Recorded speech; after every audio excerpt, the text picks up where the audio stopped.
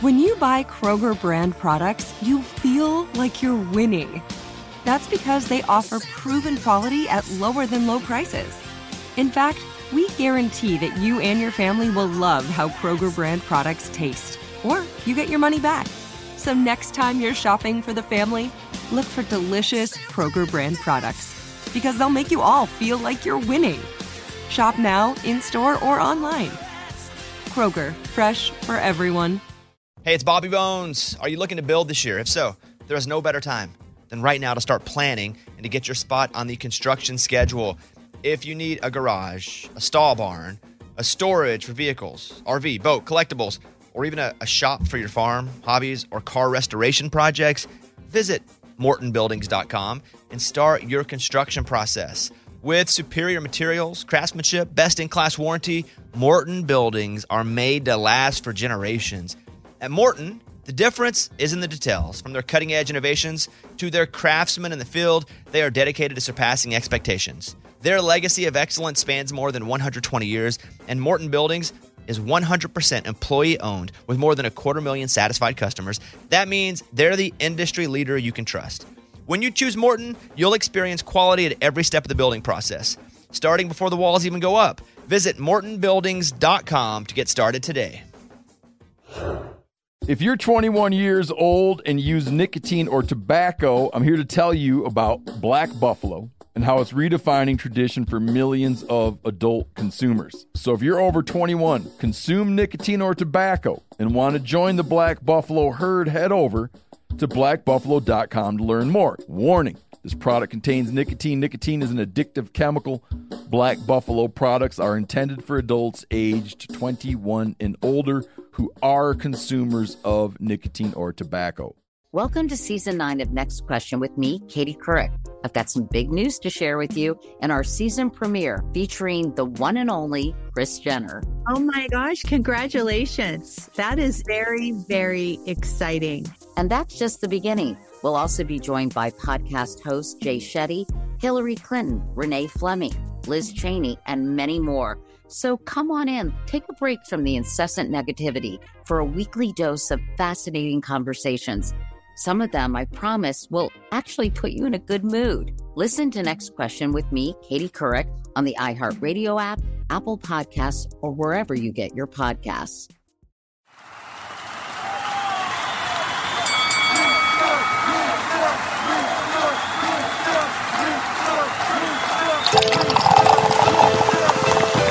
And it's Drink Champs Motherfucking Podcast. Make some noise! He's a legendary Queens rapper. Hey, Sangria, this your boy N.O.R.E. He's a Miami hip-hop pioneer. What up, is DJ EFN? Together, they drink it up with some of the biggest players, you know what I mean, in the most professional, unprofessional podcast, and your number one source for drunk facts. It's Drink Champs Motherfucking Podcast, where every day is New Year's Eve. It's time for Drink Champs. Drink up, motherfucker.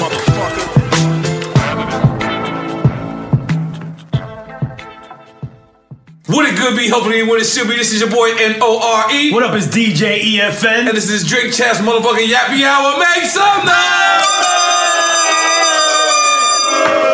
Now, when it comes to legends, when it comes to the word New Jersey, I think when you Google New Jersey, his face picture just comes up. When it comes to the most legendary MTV cribs of all times, still to this day, people talk about it. When it comes to a person that you say a legend, when we started this show, we said we wanted to big up legends that got 10 years or more. And his name automatically popped up first. Yeah. Like, you know, within the top 5. We waited 3 years to get this man here. Yeah. We are so happy. We did it. We are so happy. We are so happy because in our culture, there's so many people that don't big up our culture. And I'm so proud. I'm so honored to tell you one of my friends, one of the best MCs on the planet Earth. That's big. Hands down. You know what I'm saying? Big. One of the realest people. One of my favorite people. Not only my favorite and one of my favorite MCs, but one of my favorite people, period, in life. If you don't know who the fuck I'm talking about, we talking about the one and only Reggie motherfucking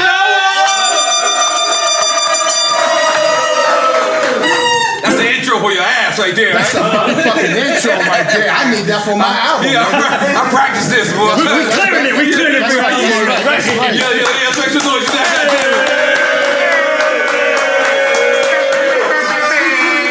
So I don't know if you know, but when we interview artists, we like to get together and we like to go through like the artist playlist and go through their whole good. Your shit, pause, is long as fucking hell. Like you've been going like since the 90s. It's 1992. 92. It's a serious catalog. Yes. Ooh. And let's take us to people who didn't have internet. Take us how that was in the 92. Like what's the album? As far as just promotion, just how we work, just the whole circuit. Yeah, everything. Let's go back. Well, the early '90 era circuit was communication, straight up. We only had maybe 2 outlets of music to release our shit through, and we made our impact through in-stores. And when you say 2 outlets, you talking about like magazine and radio? Yeah, like magazine, radio, and a couple of outlets as far as video. Can't forget mixtapes. Yeah, mixtapes. Right. That came along later, though, correct? Exactly. Nah, that was mixtapes in the early 90s. In the early 90s, not too heavy. It started bubbling in the late 90s a little bit. Yeah, but in that early era, it was all about the in-stores, baby. And if you don't know what an in-store is, that means we actually... They call them pop-up shops now. Yeah. That's what the fuck it is. That's what the fuck it turned into that. Yeah, listen. Yeah, a pop-up shop. I thought a pop-up shop was for clothes and bullshit. For anything now. You can sell cheeseburgers at a pop-up shop. Yeah, so it's the same thing as a fucking... That's true. It's in-stores. I said, they're trying to... Yeah, but I thought a pop-up shop is when it's unannounced and you just pop up and put the shop It's there. different, but it's the same. Yeah, but pretty much, you know why we had to announce it back then is because we couldn't get information to people as fast. That's right. So now I can say, Redman is here after Black World Ordinary. Now we got a pop-up shop at such and such, and people would just come. That's right. So, but it's the same thing as an in-store. God damn it! I seen you popping and I still jumped. That shit right behind your ear. The same thing. Now we got a bet too. They say Red might not drink, so we said, but if Red drinks, because we celebrate. I don't know if you know, if we see will Red take the champagne or will Red take some rock if Red has one drink? Ooh. We have a bet going. Ooh. No pressure. You want me to No pressure right now, right? You made me fart when you said that. I got nervous. No, wait for the tiger bone. Yeah, That's in the yeah. Ooh. I can't decide that right now. But when y'all ready to do that, this is my glass. I don't know why you poured that in there. But yeah, just leave it there. If he decides he wants to have some. Yeah, leave them both there. Yeah. We'll decide which one I go for. Shit, be like, oh shit, you lost, nigga. Yeah, but quickly though, the in-store is when we had to actually go to the record store and actually shake people's hands and sell our material right over the desk and let people know that we out. And that was what we mostly did in the 90s. But that shit was fun as hell because we actually got to go to different cities, see actually the hood come to this record store and actually see what was going down in that city before we went on stage. That's how me and Nori met, because you did an in-store at my store. Pop-up shop, nigga. Pop-up shop. The pop-up in-store. So I'm not gonna lie. The other day, I looked at Instagram. And a tear came to my eye. That's right. You better have him repost that too. I was like, he don't repost that. I'm coming to Miami. And you came to Miami. A tear came to my eye. Because I see a lot of people. I got so many legendary stories from Branson, but one of my best favorite legendary stories is I pulled up to Branson one day. For those who don't know, Branson's a weed spot. The most famous weed spot in New York City right now. And now let me just describe something to you. You could be known down the block, but if they don't know you, they're not serving you. Exactly. Like, so everybody used to want to come from my hood because I had the rapper pass. Them niggas knew I ain't police. So they're not. So one day, let me move on to the story. One day I just walk in the spot and Redman is behind the thing. Like working the spot. Like working the spot. You was in the trap. Yes. I walk in and I grab a couple of the shit and I say something like, yo, how much is this? He like, yo, that's 25 cents. Like, more 95. And I'm looking like this is Redman behind him, but I don't want to say that. And I did the whole transaction. And he's like, I'm Redman. He's like, what's up, man? I had never seen that. By the way, listen, because I really want the people to understand, this was an exclusive weed spot. So, let alone, you couldn't even go in there. That's right. So, in order to get behind it, you had to really be in with Eddie. God bless. Rest in peace, Eddie. Big up to Branson. But That was exclusive. And you know why I liked it? You know why I loved your post? Because let me tell you how accurate you were. If you would have said Capone and Noriega, that you would have been wrong. Because Capone used to never go to Branson.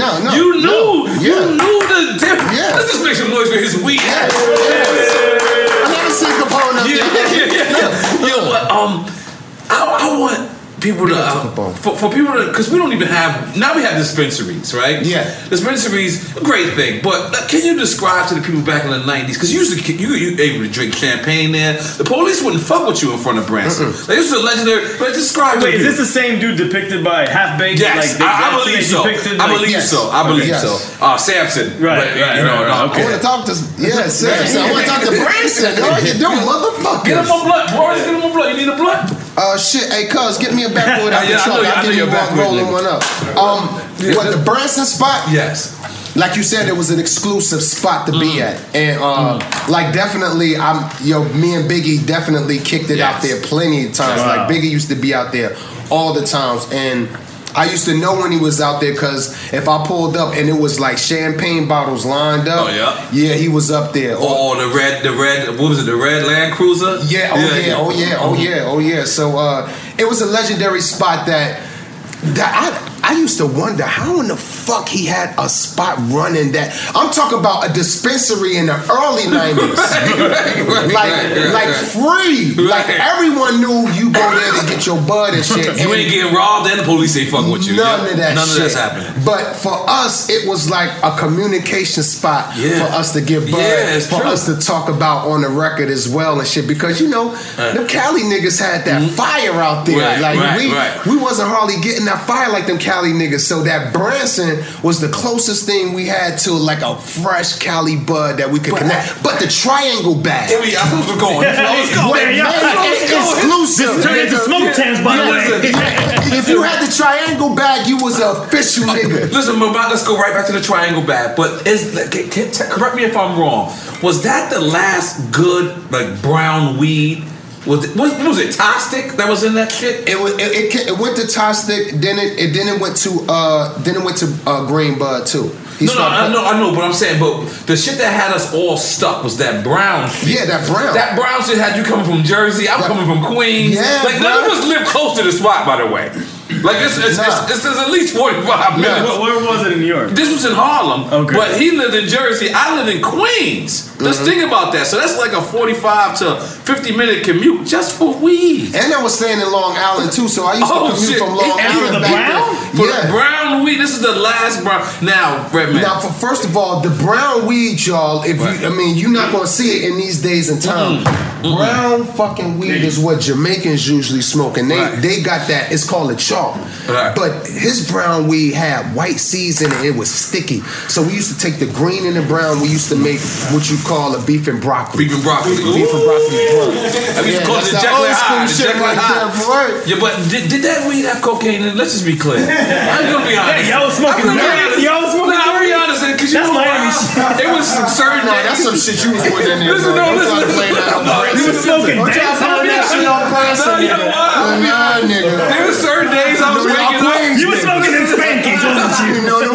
Hear me out. There were certain days I was waking up and I was like, you started twitching? I had no weed, and people from my hood was like, "Yeah, you want weed?" I'm like, "Nah, I'll wait until Eddie open up shop," and I would wait. You remember they opened at 11. 11. I still remember. So I was like, damn, the way I would never want anything else. I knew there was some type. It might be the heroin. I'm not sure, but I was so addicted to that weed. Okay. Wait, before you don't leave Branson, this reminded me. Yes. We had Faith on the show. Oh yes. And she said y'all dated. You were her first official boyfriend. Well, did he say boyfriend or friend? I thought she said boyfriend. Yeah. Okay. Me and Faith dated early. She said you was a drummer in the church. Yeah. She sung in the church too. You know what's funny? Faith was the first woman. I never said this too. Faith was the first woman my mother caught us in the bed with. Word is mom. She ain't tell us all that. Yo, she was the first woman my mother caught us with. My mother came in that room. She was like, "Get Get your motherfucking asses up out my goddamn room. And, yo, but that was my love, though. Right. That was an early age. That was way before and y'all anything. both light skinned too, so that was like, that was like. But then we went up in the game, and we. Well, she said you took her to Branson. You're the first person to take her. Of course, of course. That's why it reminded me of that. Of course. But we went up in the game, and we always remained friends up in this game because it's like Jersey. We got a code. We don't give a fuck where you came from. You know what route you going in. We always gonna stick together, and because we always felt we had to fight to get in that New York circle. Y'all motherfuckers tried to block us out from so long. So when we come up in the game. We stick together, man. It don't matter from Rod Digger to Tretch. You already know Tretch from Do It All. Larger Than Underground. Yeah, absolutely. We all remain friends still to this day. Wow. So Faith, Faith is doing her thing. I saw right you with now, Kate man. Def the other day. That's too. right. Yeah. That's right. That's right. So let me some more shit I can tell. Come on, man. So the Mumford and Man tour. That's the first time you ever met, right? Method Man. No. During the Mumford and Man tour? Meth said he met me at a crisscross party and shit. I was high. I didn't hear about crisscross party. I didn't hear about random Meth from the crisscross party. Yeah, Meth said we met at a crisscross party and shit. But I was high. I don't remember that shit though, my nigga. I think we did though. Right. But when we got really connected was on the Mumford and Man tour. When we was like, you know what? And this was Def Jam who put y'all together. Hell yeah. Right? Wow, I mean, it was dope. a smart idea too because we was like, we came out with the album at around the same time and we had the same kind of feel. So it was like, fuck it, why don't we put these two on the road and see what we create? And we was out there smashing shit. Right. Then they came up with a Red and Meth song, How High, and it just built from there, man. You know? Right. Now, we're going to see if you're going to take us a little bit of champagne. Because I got to ask you this question. So listen to Redman. Hold on, wait a minute. So I'm supposed to take a, Yeah. I'm supposed to take a drink right now. You're supposed to take a drink. Take a sip at least. Hold on, let me pray about this. Because I ain't taken a drink in a long time, man. It's champagne. It's cool. It's okay. cool. It's champagne. Okay. I do this for my nigga. All right, that's right. Salute. Salute, man. Salute. You just mentioned How High. Now, when I hear How High, and I hear that How High too, and I hear it's Yachty, and I hear it's Young Boy, DC Young Fly, no disrespect to them, but a little, it's like, that's not the franchise when I hear How High. I mean, from the horse's mouth, you know what I mean? How did you feel? Because I know you and Messer was working on a script about it, but how disappointed or how you feel? Not disappointed. Okay.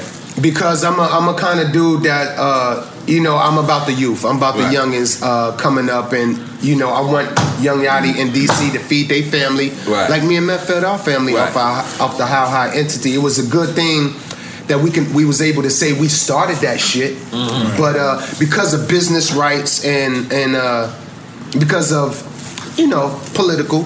And that we're not a your part characters? Of it. Well, no, they're going to create their own characters now. They asked us to be in a movie, like cameo and shit. Not even cameo, to be in a movie as well. Oh, wow. But we, as grown men, we want to move on and own our own shit next time, Right. Because we don't own How High. We came up with the ideas for How High, but they own the characters and everything. Right. So we're gonna move on, and we already got a movie that we being written right now.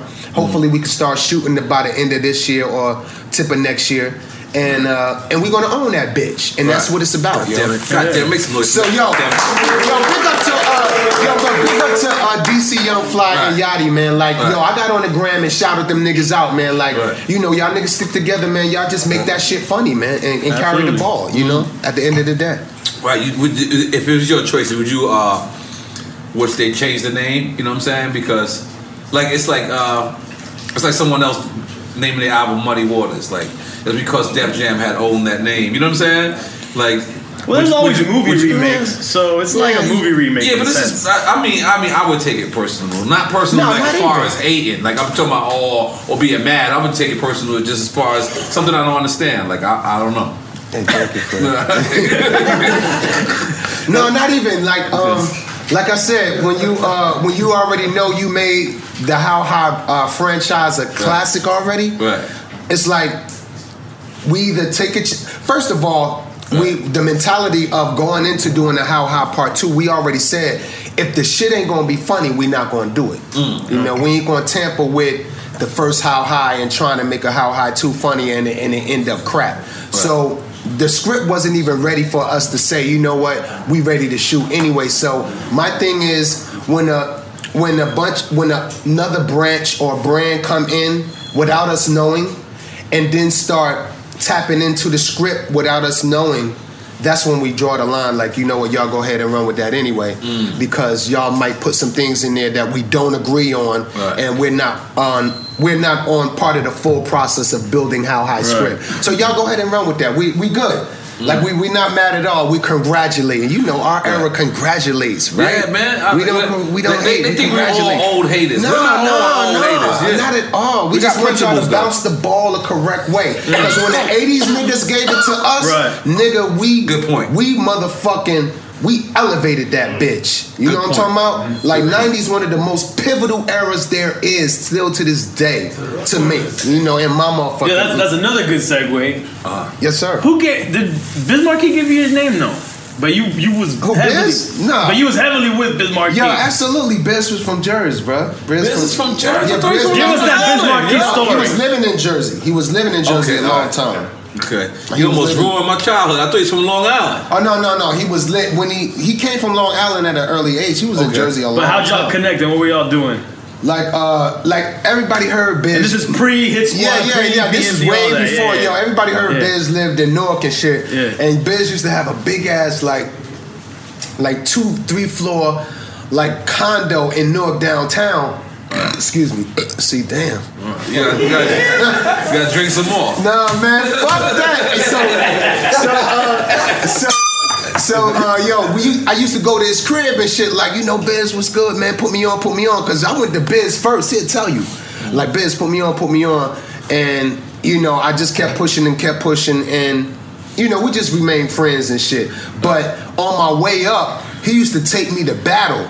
That's how I got really known in New York for doing that Queens freestyle at Monticello Park or something like that. That's where I got known. At Queens? I don't know. I was supposed to go to Queens to battle a nigga at Monticello Park.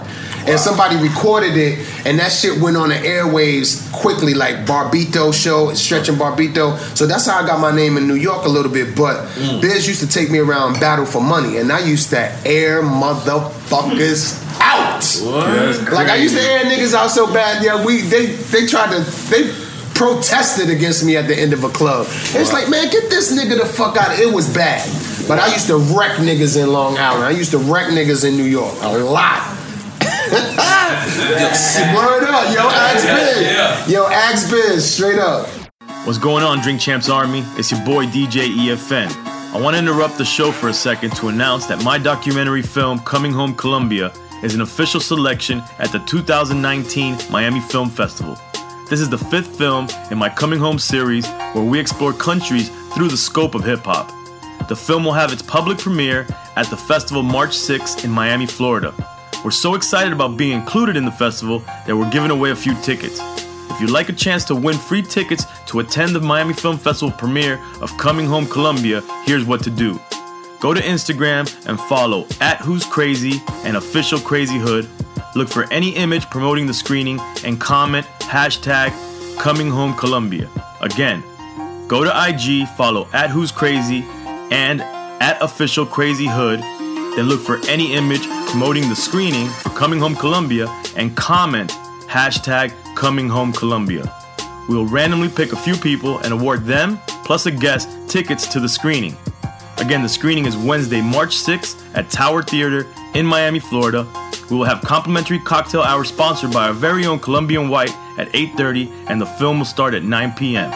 If you want to bypass the giveaway process and just buy tickets, you can buy tickets at ComingHomeDoc.com. That's ComingHomeDoc.com. For more info, just go to crazyhood.com. Now let's get back to the show. So, one of my favorite videos of all time is That's You, I'll Be. I got notes, nigga. Yeah, I'm trying to be good. Hold on. It's making a lot of noise and it's close to the microphone. Wait, say that again? Oh, yeah. That's a cool motherfucker. I'm sorry about that. I was getting the burn out of there. I got a book for you right there, too. I'm old school. I'm old school. You ain't rolled it yourself, did you? No, people's, Now, one of my favorite videos of all time is I'll Be That. It's one of the greatest videos. It's hilarious. I shot that in Queens. In Queens, right? All right, so hold on. Let's take me through that, because whose idea was that video, period? That was my idea. I need you to shoot a video for me. But let's continue to Absolutely. Yeah, that was my idea. Like, is that when you hit the girl with the bike? No, the girl hit the car. The girl hit the car. She ran into the back of the car. That's that video, right? Yeah. And no, I just wanted to be different, and mostly all the videos I shot in the '90s was my idea. Just directors took the idea and built on it. So who took the credit for that? Dave Myers? What was that? Damn, who the fuck was that? Shit, I forgot, man. Was it Diane Martell? Come on, Taz, Google that. Come on, baby. Look at Googler. We got the Googler. The Googler. Right? But all right, describe. So the video was shot at Silver Cup Studios, I imagine, because I imagine you did, because Silver Cup Studios is around the corner from Queensbridge. That was the same place where Sopranos is filmed at. That studio. I ain't gonna beat. I ain't know was that. the studio that you filmed it in? No, I shot it right outside. Oh, no, I'm talking about, because remember you did the workout part. Oh, you know what? I'm not sure. I don't want to get up here lying and shit. Come on. I'm trying to break a dirty habit. You probably right. No, you probably on the job. No, I'm sitting over here. I always guessed that for years because, what was funny was this is like right after there was kind of like turmoil with you and Mobb Deep or whatever. Yeah. And then it's crazy because at the time, I believe Cormega was kind of beefing with Mobb Deep. And then you had Cormega in there. And you sent the ill message to Queens. But I don't know if you knew. I kind of knew. I kind of knew. Right. But it wasn't delivered. Come on, bro. You already know. Also, too, come on. I was living right in the projects right here in Woodside. I was in Woodside Projects, man. Wow. Look, nigga, I was in Woodside Projects to my 4th album, nigga. Yeah, man, right there, man. I used to walk down on what's that little shopping area? Y'all got that Northern Boulevard. Styleway. Okay, yeah, nigga. So I used to walk from Woodside down to that in the Queensbridge and it's a weed spot. It used to be a weed spot right there, right in the back of Queensbridge. One door. I used to go in and see that nigga. Yeah, I used to go see that nigga, man. This nigga's a legend. Yo, so I was already in Queens right there 10 minutes from my beat. Why it was so called we was beefing. So I was already there. So when they decided to shoot the video, I didn't come up with that location. The video people came up with that location. It was like, they was like, this is a great area, and it just happens to be Queensbridge. Right. But what you were saying though, I was like, motherfuckers was coming in and he was like, yo, Mobb Deep and them niggas was, but my niggas who I was with, like Twins and all them niggas, they was like, we don't give a fuck who around this. But you was with Cormega as well. We shooting a video. He was at the time. They was like it was a little turmoil between the two sides. But I didn't know that though, bro. Keith Murray was before that. I didn't know that though. I didn't know that turmoil between Cormega and You always have a real positive attitude. Like I just want to congratulate you for that. You know what I'm saying? Because you know what? I remember when I first went on tour with you. One of my first times, I was cuffing the mic. And no one would tell me nothing. Like, I was just visiting and people couldn't really hear me.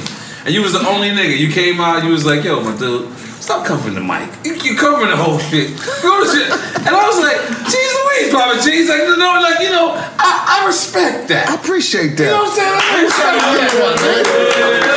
I want to say some shit like that. You must have been on the booth. Yeah, I was wilding. Okay, Has, text me, okay. Diane Martell. Diane Martell. Yeah, she's a bad one. She was ill. So, hey, it's Bobby Bones. Are you looking to build this year? If so, there is no better time than right now to start planning and to get your spot on the construction schedule. If you need a garage, a stall barn, a storage for vehicles, RV, boat, collectibles, or even a shop for your farm, hobbies, or car restoration projects, visit MortonBuildings.com and start your construction process. With superior materials, craftsmanship, best-in-class warranty, Morton Buildings are made to last for generations. At Morton, the difference is in the details. From their cutting-edge innovations to their craftsmen in the field, they are dedicated to surpassing expectations. Their legacy of excellence spans more than 120 years, and Morton Buildings is 100% employee-owned with more than 250,000 satisfied customers. That means they're the industry leader you can trust. When you choose Morton, you'll experience quality at every step of the building process, starting before the walls even go up. Visit mortonbuildings.com to get started today.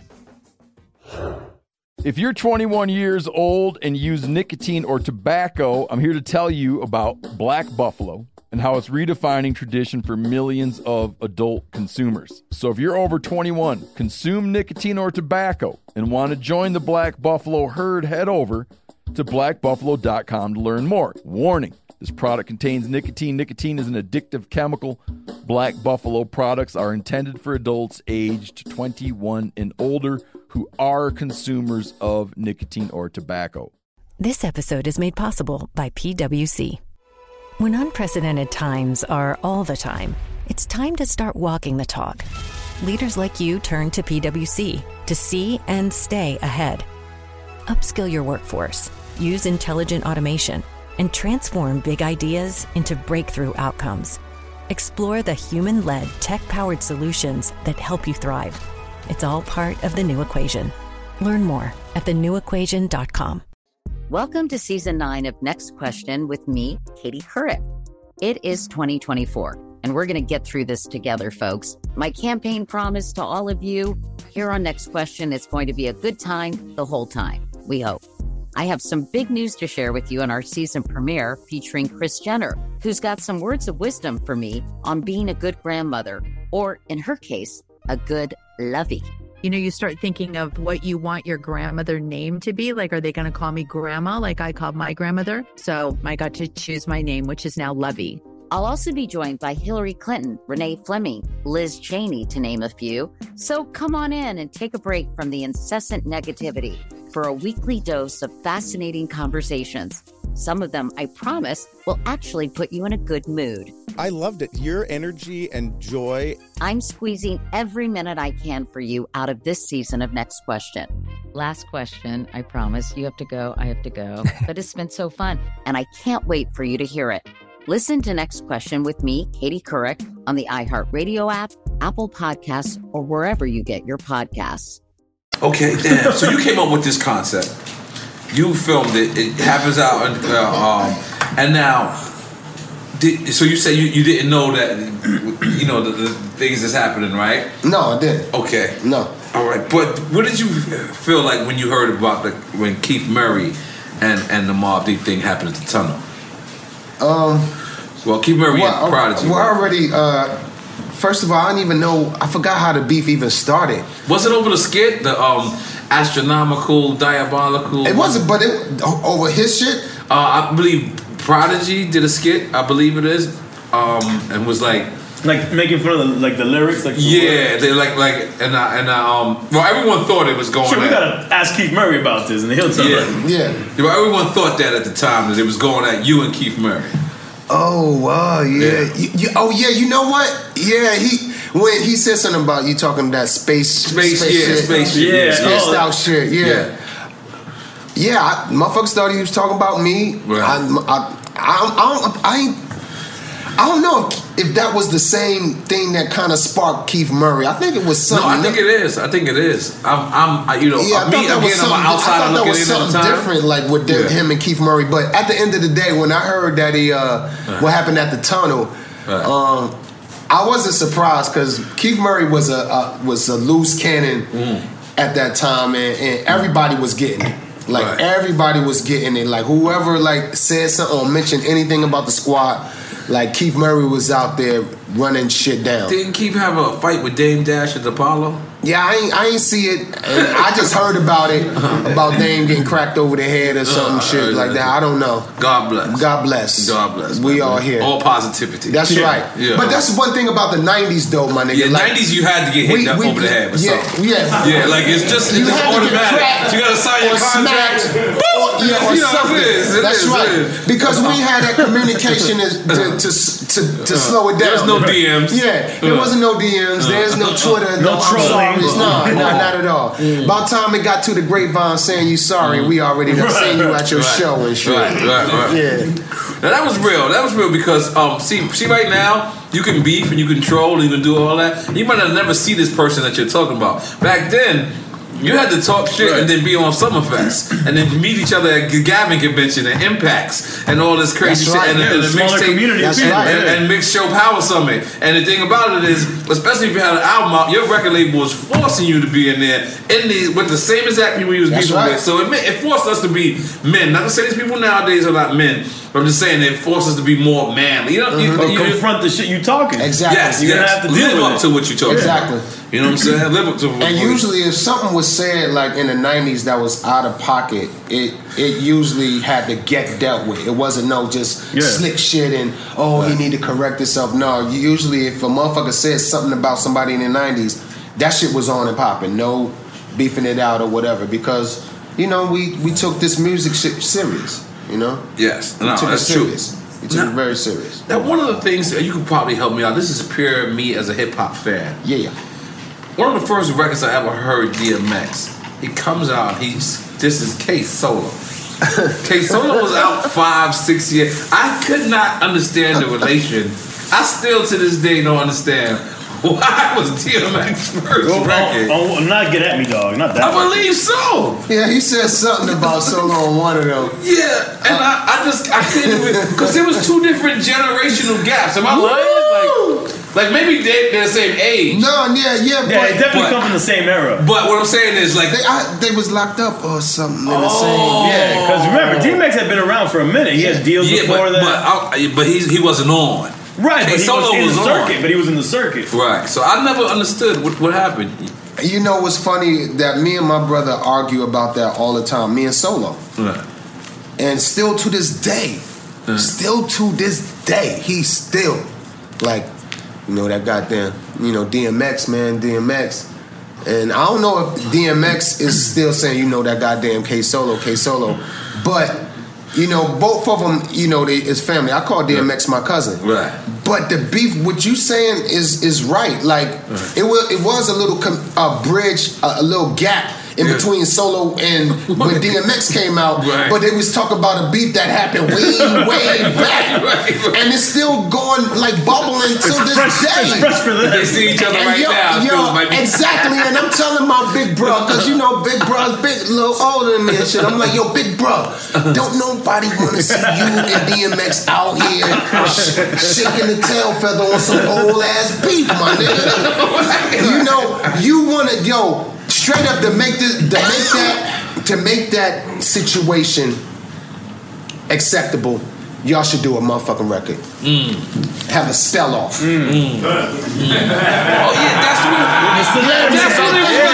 It was about the spelling record. Like I was the first one spelling. Yeah. They should have a spell off. Because half of these niggas in this room don't know spellbound. Like, I'm lying. There's some older niggas in here. I'm bugging out. I was loose. Okay. I was loose. Like 90% of these niggas lying though. Right there. That's what I'm saying. Because that nigga over there, I totally forgot the crowd we was in. But working with LL. How was that for you? Oh, what, the 4, 3, 2, 1? Yes, because wasn't that the cannabis thing as well? That's the cannabis. And you was just caught in there. How did you feel when the drama unfolded? Well, shit, we were surprised because we was like, when we heard Cannabis verse, we didn't take it like he was talking about LL. We With was the like, mic on? yeah, because it sounded a little aggressive. Right. Like, all right, I'll take that money. But the way Cannabis was going at it, because Cannabis was like hanging around us a lot at that time. Okay, but let's describe the scene. Are everybody in the studio together? Are you hearing the finished record? Is what you're talking about? No. Because remember, LL had a verse and then he changed it. Exactly. We did our verses separate, right. And me and Meth did our verses together, and everyone came in with their verse. But when we found, and E did the track. So I got to hear the verses. So when I you say Eric Sermon did the track. Yeah, Eric Sermon did 4, 3, 2, 1. Eric Sermon produced 4, 3, 2, 1. Absolutely. Right. Big up to E-Dub and this bitch. That's what I'm Eric saying. Yo, E-Dub, what's up, nigga? Yo, but bottom line is that when I heard the verse, no one took it as he was trying to diss LL until LL just heard it. He was like, nah, that don't sound right. I'm not feeling good about this on my record. And because I think I heard the verse that LL did before that. I'm not sure, don't quote me and shit, but I think I heard the verse and I was like, all right, Cannabis laid this verse and LL went and changed his verse and that shit was long as hell. and he was trying to tear Cannabis a new one. And the bottom line is, what I was saying is that when we heard Cannabis verse, we didn't take it as he was trying to diss. And I don't think Cannabis wrote it as a diss record either. I just think as a youngin', he was just coming up and he knew he was the new jack out of all of us. So he was like, fuck it, let me just get a little aggressive. We had L on here. L said the problem was that when he said, yo, he actually told him that in person. He was like, yo, I'm gonna get a mic just like that. And L was like, yo, listen, homie, you don't have to get a mic like me. Get a mic, get something else. And he made it clear right there. And then when he put it in the rhyme, he was like, oh no. Let me take that mic off your own. Al was like, oh no. I told you. So he took it personal, like it was a conversation that he was dissing him. See, I ain't hear that. See, now that changed the perspective of what I was thinking. Because if a nigga had something off my arm and they mentioned it in the record later, I'm like, that nigga was trying to get fly. Yeah, he trying to get fly. He was trying to get fly. All right, that's good shit. I learned something today. Okay, but bottom line is LL wasn't having that shit. And great shit. That shit he came in and destroyed niggas. Who y'all think won between that battle? From Queens. Who y'all think won between the Cannabis record? Queens, man. You talking about records like the records that came afterwards? Between the battle period, because didn't Cannabis come back up with one? The Cannabis record was ill. The Cannabis first round Cannabis knockout, my guy. When he had knockout with Tyson on the video. I fucks with him. He's my friend. And then Jack the Rapper was the LL joint afterwards. It's love, but I don't know. Second round knockout is classic. But in the end, ultimately, who's here? At the end of the day, I respect that. So we randomly call a couple of people to ask you some questions. We want to see if you know who this person is. Oh shit! Redman as a DJ. He was a DJ first. What was his favorite songs to mix and record to tape? Genre. Well, it's a newer thing though. Your favorite genre? I know that's Eric Sermon. And what did he say? What's your favorite genre as a DJ? To mix. What's your favorite genre? Oh, what's my favorite genre to mix? Yeah. As a DJ? Yeah. Oh shit. Well, of course, hip hop, but he said it's a newer thing. That's what he said. Club. Like dance music? I'll mix some club, nigga. What are we saying when we say club? Yeah, like house music? Oh. Yeah, Jersey, we don't give a fuck, nigga. Hey, listen, Jersey niggas, we ain't never been no suckers in no club, nigga. The niggas be talking, we don't dance, man, we don't fuck up. Nah, nigga. Jersey niggas, we dance with the hammer on us, niggas. We ain't them kind of niggas that we come in that bitch like this, cause we got that, we got that club and rooted in this, nigga. So, yeah, we was always club niggas. Always. Because that's what E must have been talking about. Yeah. He said newer genre. But I mean, housing it's a newer thing. Yeah. It's a newer thing. Okay, hold on. Oh, he said it's a newer thing? Fuck it. Here's the third question. Ask him, do you remember who co-signed him after he got turned down by Def Jam, not once but twice, but who made Leo's head turn around after he got told by this other rapper that Redman was dope? Oh shit! I'm assuming it wouldn't be him. I don't know. It sounds like a trick question to me. I mean, EPMD. I'm gonna be honest. I would say that who came up with them questions? You? No, I reached out. I said that's some shit that only you would know. You Redman, goddamn. We gotta go above and beyond. Damn, man. Who the fuck he said? Who? What? Would you like to get the questions again? Co-signed you to Def Jam after Def Jam turned you down is what he's saying. I ain't even know Def Jam turned me down twice. That hurt my heart. I wasn't that bad. That wasn't a question. That was a revelation. Go to sleep. I got turned down twice. I remember the one time and shit, but twice? No, one time. No, wow. Motherfuckers. Twice I got turned down? He said, That's an artist. some He said you was dope. And then Leo turned his head. That's what he said. Wow. What he said. Artist told Leo is that then Leo turned his head. Want to hear it again? Or Yeah, so I can feel maybe who it is. Ask him, do you remember who co-signed him after he got turned down by Def Jam? Not once, but twice. He said that real cocky too. Not once, but twice. Not once, but twice. About this other rapper that Redman was dope. So he's not talking about himself? We counted him out? that's the only thing. I didn't ask him for the answer. I'm thinking it's him. I swore you would know. Listen, this is all new news to me. I didn't know I had to get a cosigner. I've been telling niggas for years, I just, got signed because I was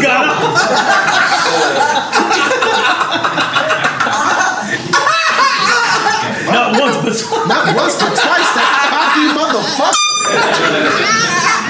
And he said that real confident too. And it didn't roll off or anything. Not once, but twice. It was like, not once, but twice in this motherfucker. Yo, if it ain't Q-Tip, I don't know who. Oh, shit. If it ain't Q-Tip, I don't know who else. That's who it is. That's what you know. I'm just going to say yes. That sounds amazing. Come on. Is that who it is? It might have been Q-Tip. It might have been. Ask him when he got a little bit of money, what was the first car he bought? I know it's corny though, but It's not corny to us. You got a little What was money. the first car I bought? Yes. When I got a little money, what was the first car I bought? Because when I was living with E, I jacked a nigga for a car and was using his car for half a year. You took that New Jersey shit way too I needed a fucking car. Plus the nigga that I jacked it from did something to fucking E we had to handle. But shit. It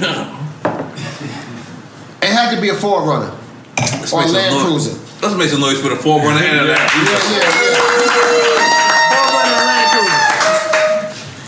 Yeah. 4Runner Land Cruiser. Do you want to show Tito's gift to us? All right, so look, just so you know, Red Man, this is the DJ. This is horrible. We didn't know Eric B. and Rakim. Modern day Eric B. and Rakim. I'm the rapper. He's the DJ. We got a show, right? So we never knew this shit was gonna blow up. So we got voted for. I know you didn't. National. What is it? I know you didn't. National Film. NFTA, National Film Television Academy. We're up against Jimmy Kimmel. So we're up against Jimmy Kimmel, Ellen DeGeneres, Saturday Night Live. We're not supposed to win. So niggas didn't even want to go to the awards. Niggas like, we ain't winning this shit. And we actually won. But in true Drink Champs fashion, we sent one of our friends to pick up the award. Because in LA, and we here. In LA, because we was here, and we didn't think we was going to win. We didn't think we were going to win, so we didn't go. So we sent our friend, and look, this is what our friend sends us back. So he sent the award to us. This is true Drink Champs shit right here, right, man. Look, no, it's not good shit. We ain't finished yet. Here's one part of it. Here's the part that says National Film and TV Award. This nigga broke our award, Redman. Here's another part. Here's another part. He said all the part. At least we got all the parts. Get the fuck out of here. At least y'all get to share it and shit. That goes in the middle. I mean, at least y'all can share it now and shit. Damn. Shout out to Redman for being positive. Yeah, absolutely. Best Talk Show 2018 Drink Champs right there. Hey, that's good shit, brother. Just crop it right here. That's good shit. Yeah, but we actually our first. Was this our first? Award? The award. Like, I think it's our first. We got another award, but this is our first. Best podcast too. And where? Dominican Republic? No, over here y'all podcast is kicking ass. No, but listen, this was dope. It was dope. With True Drink Champs fashion. What is it? Tito 57. What is it? No, what's this? What's his Instagram? Yeah. Nickname Tito. Nickname Tito. I forgot. Tito. I keep thinking about his Twitter. Yeah. Nickname Tito, man. Thank you, God. Thank you for showing up and collecting our award, and also, fuck you for breaking it. Fuck Tito. He dropped it going into an Uber. Yeah, this was crazy.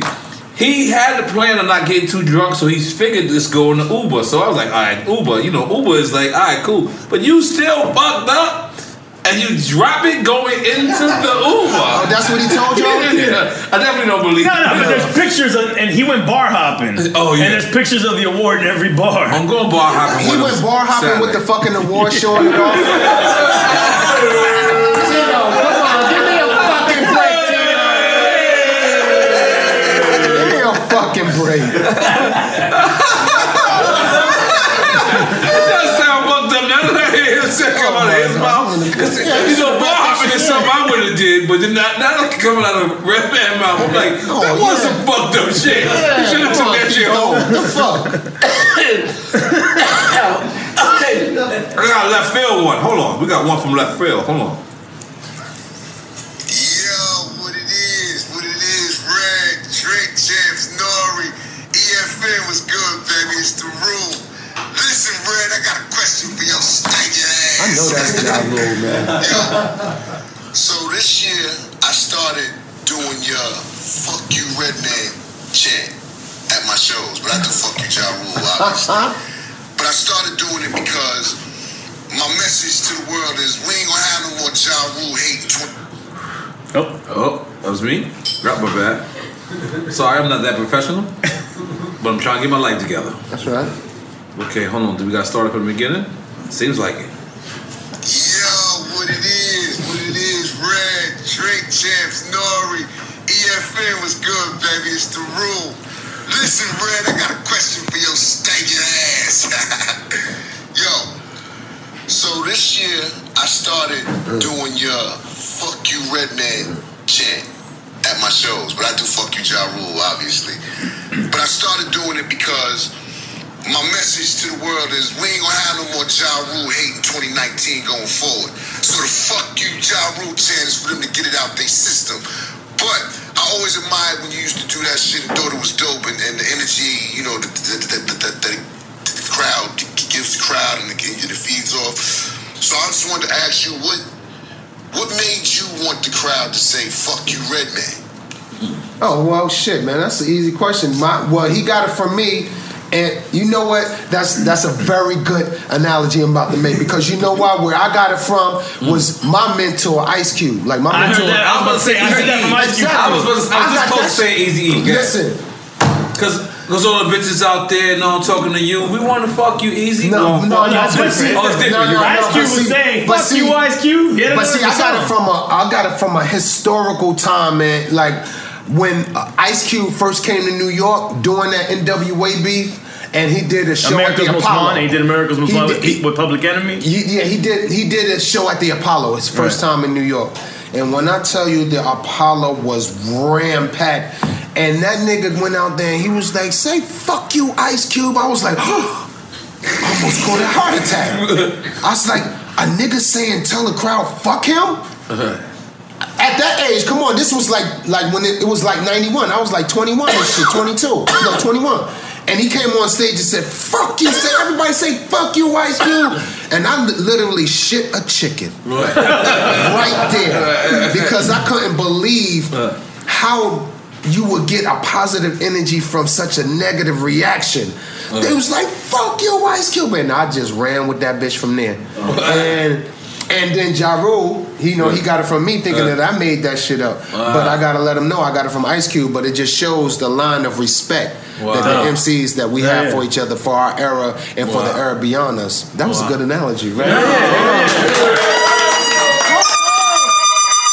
I'm even surprised at myself with that motherfucker. Nah, man. So do you ever look at your career and you because a lot of people, they always say that if Eminem was black, he would be Redman. I think that is like a great thing to say. I don't think that. No, not at all. It's a good thing. I like Eminem. Thing. Yeah, that's Eminem, my nigga. Yeah, Eminem is hard as fuck, and he looks up to you. Oh, absolutely. Redman was taking MCs. Yeah, absolutely. You know, Eminem was in Newark way long time ago before outside. He came out. Yeah, absolutely. Mm-hmm. Young so he was always connected. He was always enthused by that Jersey, accoutrement we have as far as MCing or whatever. And we just remained friends after we did that record that was for this Clump soundtrack. What the fuck is that? The Eddie Murphy? Professor? Nutty Professor? Yeah, Nutty Professor. Yeah, okay. We did a song on the soundtrack, I think part 2.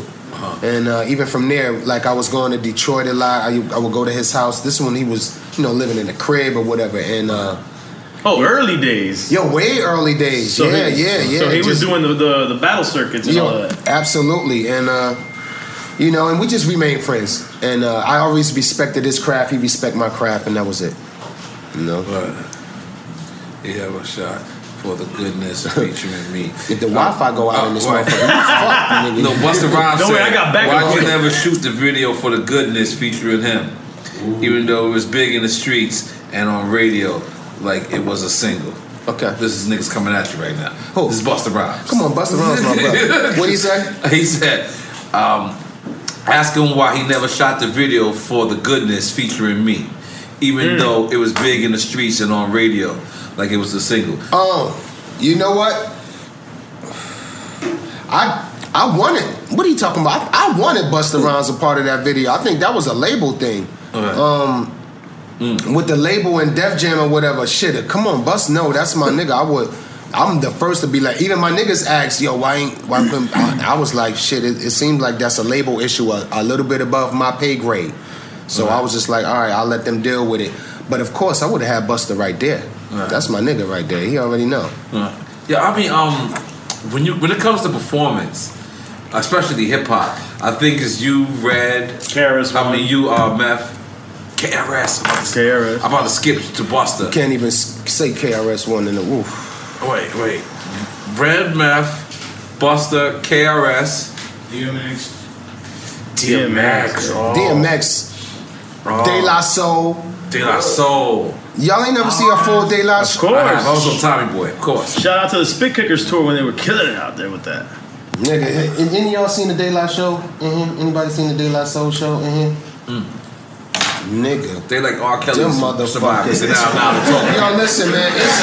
Listen. I went too far, man. I'm sorry. Yeah, don't even mix that with the pot. Somebody you can't even mix that in the pot right now. But it's certain niggas that tear the fucking building down and certain niggas that get busy. Right. I could definitely say De La Soul, one of them niggas that tear the building down with Busta Rhymes. DMX tears the building down. And he cried on you. Yes, he cries and he tears the building down. Sermons and all. Yes. Shit, you can't forget Cube. Cube also kills it. Cypress Hill kills it. Cypress Hill tears the building down. Down. And I'm like, we just learn from niggas. We just learn off each other. Because we still do shows. Like, we still do shows, my nigga. Like, our era, we still do shows like it's the 90s. There's still room for us, a whole lot of room. Absolutely. Because even now in the States right now, too, it came to a certain part where we was getting a lot of money overseas. Going to Europe. But since a lot of motherfuckers a lot of new artists is not putting on good shows, they turn right back around to 90s niggas. Rocking crowd. Yeah, yes, they just want motherfuckers to be rocking. And we fluent now. We back on the road, man. Shit. Goddamn, make some noise for that, everybody. Your ass would be on the road too if you wasn't here. Yeah. I was killing Europe for a little while, goddammit. But now MTV Cribs. This had to be the most legendary. Like, it's the most memorabilia because I love your story every time I see you. Obviously I go watch interviews, and every time you say, yo, everybody wanted me to rent a crib. Yeah, they wanted you to. Because that's what they were doing. A lot of artists were doing that. Hey man, come on, man, give me a break. You go in there, you see that shit on TV. That shit all neat. Right. Look like a museum in there and shit. Like no one been touched. Come on, man. Nigga ain't buying that. You open the refrigerator, the food is neatly placed in that. And what season of MTV Cribs was this? This was like I don't even third? know. It was like going near to their last season, damn near. Because I wasn't a part of the first couple of seasons. I know that. Right. The only thing I know is that they expected something else. Right. So you didn't even tell them? No. My fat ass cousin was there. He was the one sleeping on the floor. We're about to have him on the show too. Yeah. He was the one sleeping on the floor. He knew. Because we talked about it, and they was like, I was like, we want you to do MTV Cribs. I was like, all right, cool. They say, yo, we got a house that we would like to put you in. I was like, oh, word? And I had to think about that shit. My brand was on the line. And at the time, how many gold albums you have at the time? I think I had like 4. Oh my God. 4 gold albums. But just in the midst of that decision, I had to make a real executive decision on that answer. And I said, you know what? No, I don't want to rent a house. I want y'all to come to my house. And they ain't have no idea where the fuck they was coming to. Now, where was this house at? This house was in Staten Island. Oh, okay. And see, what happened was... Florida's in Newark. No. It wasn't. This was like a real estate project I was doing and shit. So this was like my first little real estate shit. I was like, oh, I'm going to fix this bitch up. But I ended up staying in the bitch and shit because I had nowhere to go. So, word up. No, true story and shit. It's a very risky real estate project. Yeah. I ended up living there. I had nowhere to go. So these motherfuckers showed up like a half hour early trying to be all cocky and shit at my door, half hour early. And they came in my shit. They was like, damn, this is where you staying at for real? I was like, yeah, this is where we shooting at for real. And it was like, okay, let's get the cameras rolling, let's set up. And they came in with an assumption and they left with an understanding, with appreciation of how an artist can be so known to the world, but appreciate staying in a spot like this to generate his brand. And still to this day, I'm right in that spot. Like that was my next question. Was you really there? Like, yeah, my nigga. Hey, cuz, am I in that bitch or what, my nigga? Am I in that bitch? Yeah, man, because bottom line, as real niggas, you know you always gotta have somewhere if shit go down. I got a if shit go down spot. But the bell didn't work though. The bell still don't work. It don't work. It fucking don't work. Is this still a real estate project right now? No. But at the end of the day, I bought that bitch for $60,000 and I could sell that shit for $200 now. Bottom line. But I stay in it because it's my little sanctuary. You know what I mean? I'm scared to live in a big ass house. Yeah, I'm scared. It's too many windows and shit for sneaking around and ghosts and shit can build up in the house. I can't fuck with no big ass house that I gotta walk to another wing and all that. Ghosts can build up. They can have a community in another community. Yeah, exactly. So this is legendary. Yeah, I can't fuck around. I can't fuck around. Having like 8 bathrooms and shit. He's not talking about Ghostface Killer or anything about that. No, not at all. So you really do live in that crib. Yes. So if we remake MTV Crib, if we remake MTV Crib, because I'm trying to bring. You trying to make fun of me, my nigga? No, listen. So if I'm bringing back, because I want to bring back MTV Cribs, but I want to bring back it on a Spanish version called La Casa. So we're gonna go to get Platinos. And then you're gonna be the only black nigga on this episode. I can go see you and we can go there. Copy that. Let's do that. Matter of fact, look on my Instagram right now. I'm getting my shit done up right now. Same crib. Same MTV crib. We should do Revisited. They did a Revisited. They did a part 2. And that shit was funny as hell too because they revisited and I got some things done in there. I was like, yo, I want y'all to see what I got done in there. Yeah, but then we went to the bathroom and shit and I forgot because I said yeah and they, you know what, they knew. Because they seen the first version. They said, so is this the same shower curtain? And I was like, nah, I wouldn't do an MTV crib way back then, 12, 14 years ago, and then still had the same shower curtain. And they went back to the first one, and I still had that same shower curtain. I was like, oh, shit. They played me out heavy. But it was good, though. It was good. Yeah. It was a revisit. It was called MTV Cribs Revisit. Oh, check that out. Oh man, that is hilarious. Alright, now, one of my favorite joints. Black and white video. Tonight's the night. That's a classic. Yeah. Chills go forever classic. Yes, sir. Like again, like I said, like I just like to go have a playlist. Most of the time it's in the audio. But this morning this afternoon, my barber, is the barber here? No? He's a foul nigga. But the barber, I was like, yo, he put the whole shit on. When that shit came on, he just stopped cutting my hair. I just stopped getting my hair cut. We just looked at the shit. You had no choice. Like it was just like it paused both our life. Like and we were just like boom. And it was just something between us. Just like all right, cool. It's a 5-minute break. Let's watch. Who produced that record? Eric Sermon. God damn it. And you knew? Did you know it was a classic when you recorded it? Yeah, well, because these was batches of records that I had, and we would just get loops off the record, man. But yeah, the way he put it together and the way I orchestrated the lyrics, yeah. It was what we was feeling. Such a crazy record. Like in the 90s, we really didn't give a fuck what the audience was feeling. We made our own sound. Yeah. That's why all of us stood out and stood different. Absolutely. You know? Yeah, man. And actually on that video, that was Russell Simmons helped put that video together and that was Brett Ratner's first video he ever shot. And after that, he went on and did movies. Rush Hour. That's the Rush Hour nigga. Yeah, exactly.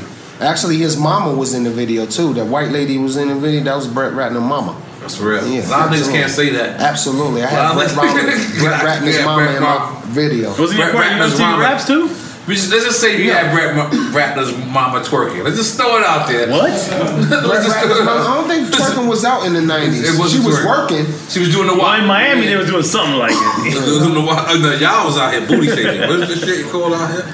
That's what I seen it. You was out here. You from here? Yeah. I mean, I'm LA born, but raised in Miami. Okay. So what's your favorite era in hip hop? What is it? And then this is a 10-year span, so you don't have to say, you know,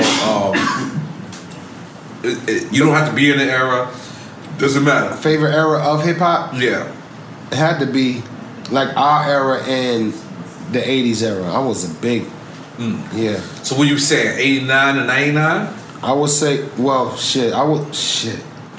DMC kind of helped late mold 80s me. to Run DMC is early 80s. Yeah. Well, I'm saying you could say late 80s to mid 90s. I would say I would say 80s to 90s to our era to So forever. Well, no. Our from 80s to our era is like my favorite era of hip hop is where I molded from. Right. You know, I could say that definitely. Hey, it's Bobby Bones. Are you looking to build this year? If so, there is no better time than right now to start planning and to get your spot on the construction schedule. If you need a garage, a stall barn, a storage for vehicles, RV, boat, collectibles, or even a shop for your farm, hobbies, or car restoration projects, visit MortonBuildings.com and start your construction process. With superior materials, craftsmanship, best-in-class warranty, Morton Buildings are made to last for generations.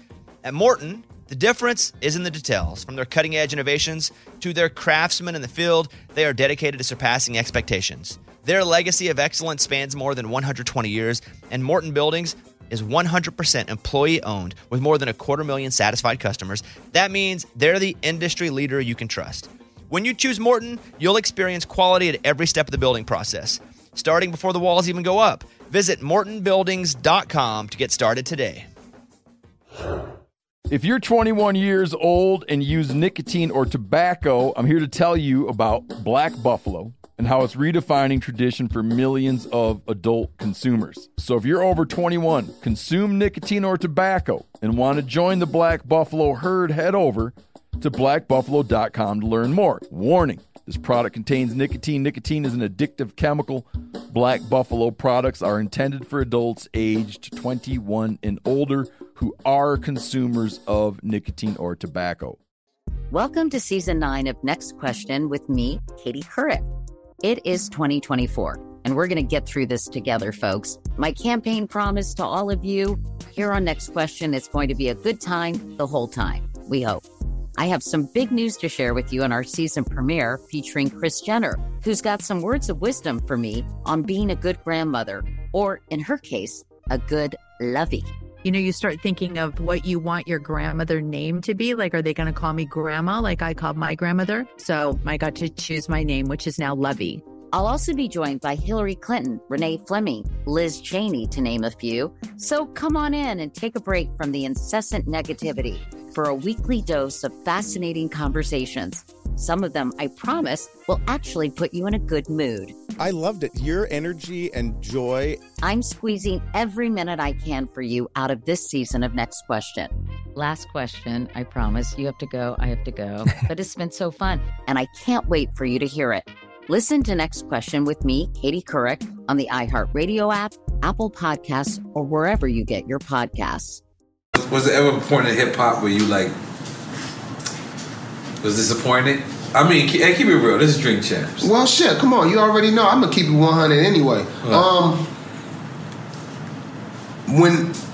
When the new music started coming in, I had to get a better understanding of what was going on. Because bottom line is, my nigga, like, I can't never shit on hip hop because it still provides jobs for my niggas out here, and you able to come off the street and feed your family. Right. But the fabric of it, or the artistry of it. Because I remember at one point I was looking at your Instagram and you kept like keep 90s alive type shit. You was on some, you know what I mean? Yeah, I was doing all 90s niggas. Yeah, I was just representing 90s niggas. But did that come from a form of frustration? No, not even. Because I'm not frustrated about the new era. Because bottom line is, you know, me neither. But some of these things disappoint me. Some of the things might disappoint you. The things that disappoint me is. It's not, the music is going to be music. You have a option to turn that shit off or keep it on, bottom line. The thing that kind of disappoint me is the ethic, the work ethic to get in the game. It's just so easy. Like, my grandma could record a hot hook right now and be on she'd be the hottest bitch in motherfucking America with a hot song. You heard grandma with Red Grandma on that shit? She was killing that shit, right? And that shit'd be all over and she'd go get a deal and producers will want to work with her. It's good that you have that opportunity so much in your face, but you know, when you get something that grand, that kind of, it also comes with a con to it. It's always a con to a pro and pro. Yeah, it's good for grandma, but it's not good for the culture. It's not good for the culture. And so it just made it real diluted as far as what kind of material represents a good fabric that we done bounced the ball to. Because, you know, we had to pass the ball. And like I said, when we got the ball from the 80s niggas, we bounced that shit and we elevated that shit and we branched it out and we made it more of a language for other countries and cultures to understand us as a people. And then as we bounce the ball more to the next generation, I think a little bit of that fabric of them thinking what we was trying to do has lost. It turned into just money and let me just do this record, put it out, get this pub, But overall, I think it's coming back around. Because motherfuckers, even the new audience. Look, nigga, I got 5 kids, and they all range from 29 to 14. You know, and 3 of them is grown in their 20s. So I get the rundown, and 2 of them live in Atlanta. So I get the rundown on new artists, old artists, who new niggas listen to, who the young, and most of the young people that I talk to, they be like, nah. That young shit they play on the radio, that's for them little young niggas. We listen to them. We listen to y'all niggas. We bump 90s shit, yo, and it's a lot of young cats that's doing that. It is. So I would definitely say our era, man. Big up to Al. He got a whole station. Yeah, Rock the Bells. Rock the Bells. I listen to it all the time. I love it. Yeah, Roxanne Shante got a show on there. She's killing it. Rock the Bells is killing it, man. Sway is always killing it. Shout out to Sway. He does an intro to our podcast. Shout out to Heather B, man, too, man. Heather B came a long way. Oh, Heather B. Yeah, that's my sis Heather B. Yep, that's my sis. So she's Jersey, right? Yes. Yeah. So what's the best perks about hip hop? What's the best thing that hip hop has done for you? Good fucking question. Good look. Help me besides put money on the fucking table and it allowed me to be that nigga who I am. It helped molded me because I knew I wasn't working a 9 to fucking 5. Right. And I knew I wasn't going to be able to take orders from nobody. Waking up in the nigga, the reason why I rap is because I ain't want to wake up in the morning. I'm not a morning nigga. I can't wake up in the morning taking no orders from no motherfucking body, not even my mama. This morning I woke up in my mama's house. She tried to give me something to do early. As soon as I got the fuck up, I'm like, hold up, my shit. Like, hold up, let me get into myself first before you start passing me the screwdriver and shit to unloose this shit. You know, I need to mold. I need to get into myself. And as creative as I am, I know that I would not be able to get up and take orders from 9 to 5 and be the man I'm supposed to be, even though I did, and I got fired from every job I had. I ain't quit, I got fired. You know? So what hip hop done for me is molded me into this person who I am, and actually brought out the reality of this world, because I was able to travel here and there, travel to this country, travel to this state, and see how motherfuckers work, see how people work over here and live, see how people appreciate their culture over here. So it also, you know, opened my eyes to, you know, this fucking world, man. You know it, bro. Yeah, it's such a beautiful thing, yeah, it's man. like, man, shit, Such man. a The only beautiful thing I thing. knew was Newark. And I was afraid, like, look, nigga, either I'm gonna be rapping or I'm gonna be selling drugs, because I'm not going to no 9 to 5 waking up and shit. You know. You know, when we had EPMD on the show, and I kicked myself after that show because one of my favorite collectives and crews in hip hop, hands down, at least my generation, is Hit Squad. Okay. Obviously, there's the Juice Crew and all these guys. That was Hit Squad was first, right? No. I'm talking about like Juice Crew was before us. That's not my generation. That's right before me. I'm in high school when Hit Squad and that too. So what I want to know is, how did that all come together? What did it mean to you? What was that whole vibe in the Hit Squad?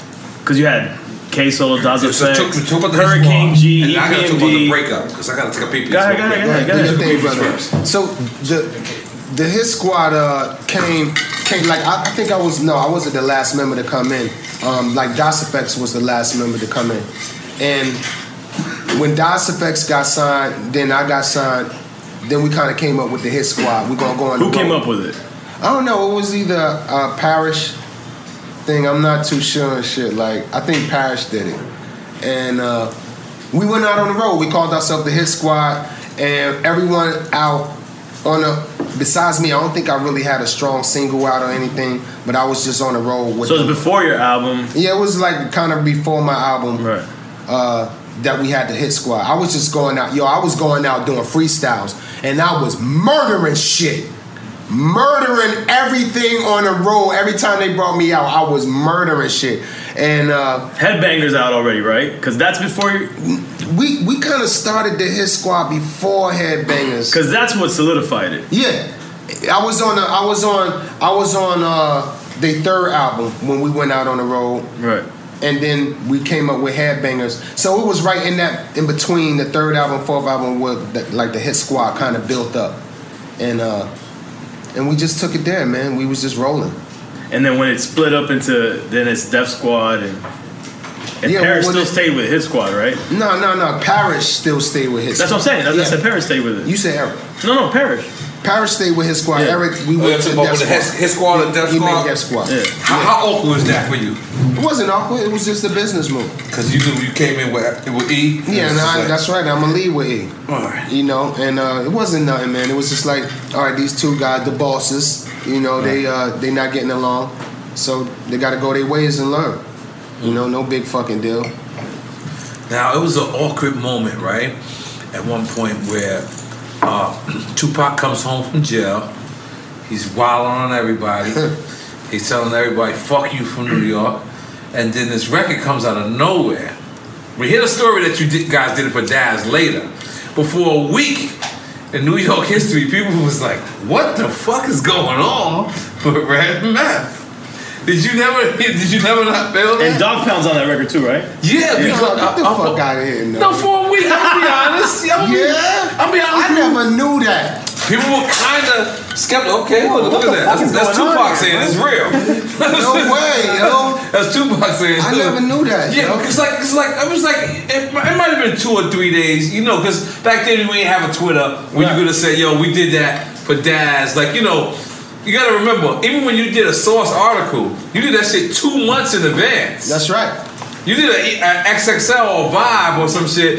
You did it in October for December's issue. That's right. So I'm just saying, like, there was like at least a 2 to 3 day period, maybe even a week, where people were like, "Is Red and Meth enough? We're hiding with the West Side." Get the fuck out of here. I'm just being honest. Like, I'm sure you never heard that. I'm high as a motherfucker. But you never heard like like, no, I ain't never hear that shit, man. You crazy as hell. No, you lying, nigga. No, listen. I'm gonna be honest. Word, that's crazy, yo. Because you gotta remember, like, this came out right after Who Shot Y'all, something like that. It came out right in the period of where it was like, even if you love Pac, you had to kind of like take the choice, that stance.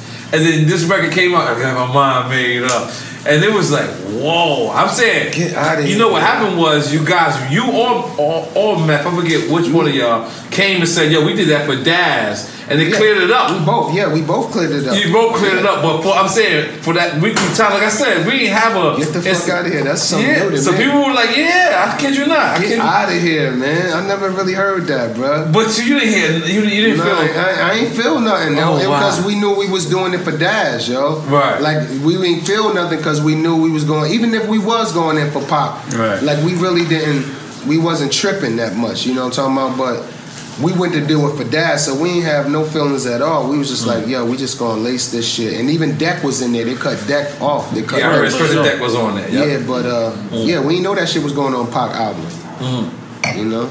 So you had no warning. It just dropped. No, it wasn't. No, but we heard the story how it happened and shit because we, you know, like in the movie, yeah. As soon as he came home, he was taking everything. Now that I watched the movies, I was like, all right, yeah, okay. And that missed the time while he was doing that album, how that song made it. He came home and he said he was just taking everything. Like, I need that. You got to meet Pac? Absolutely. Oh, word? Describe that. I've never got to meet Pac. And what era of Pac did you meet? Yeah, I've seen Pac a couple of times. I took pictures with Pac and shit, man. Pac was he was cool as fuck. Right. Bottom line. Right. You know, when you see, it's certain motherfuckers like, you know, you carry an aura about yourself to when motherfuckers meet you, whatever they're doing in the world, they come down to a, yo, what's good, my nigga? How you? Right. To a certain level of respect, because you know that person know you love hip hop just as much as they do. So it was always a mutual good, you know, understanding with us every time we seen each other. Never no red line or anything, my nigga. Well, that's a beautiful thing. Now it's got to be.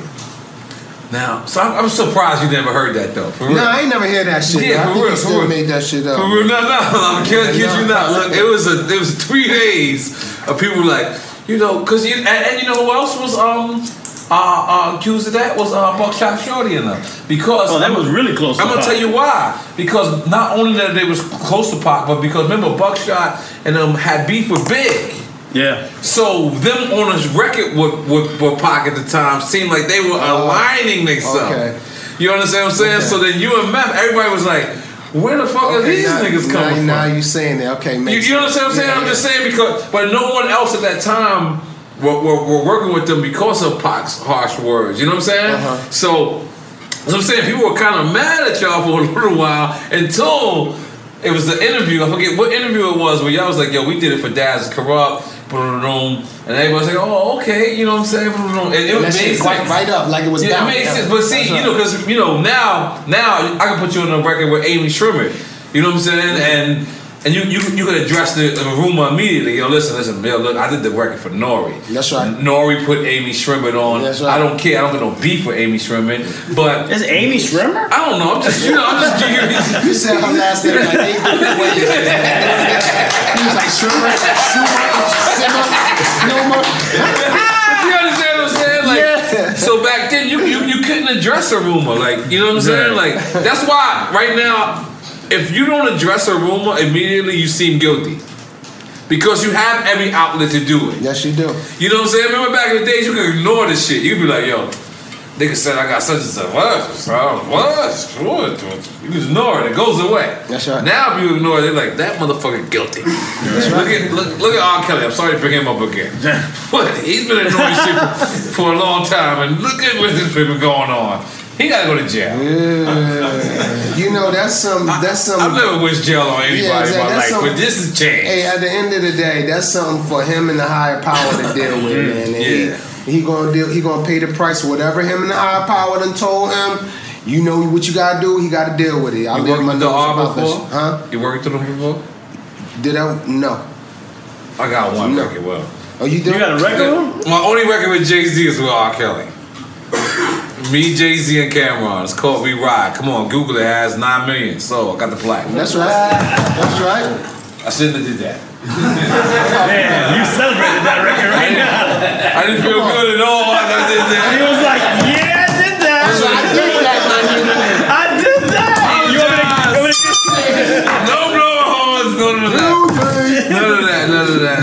The funny shit is, I don't know, but when I went to the studio, I had actually synced a bed in the studio and I didn't get along. Whoa! Now listen, don't open the can of worms on your own shit. What eyes wide shut shit is this? All right, listen. All right, I don't know if you guys ever know, there's a studio called Bearsville. With beds, little beds? No, Bearsville in each. I like that. You go. I like that. I can take a joke. But in Bearsville is upstate New York, Woodstock. This is where we did the Firm album, where we did NRE album. So Trackmasters used to rent this. So each studio had their own like house to it. Right. So you would rent Studio A upstairs. That's where the engineer would sleep. You know what I'm saying? So you stay in the studio the whole time.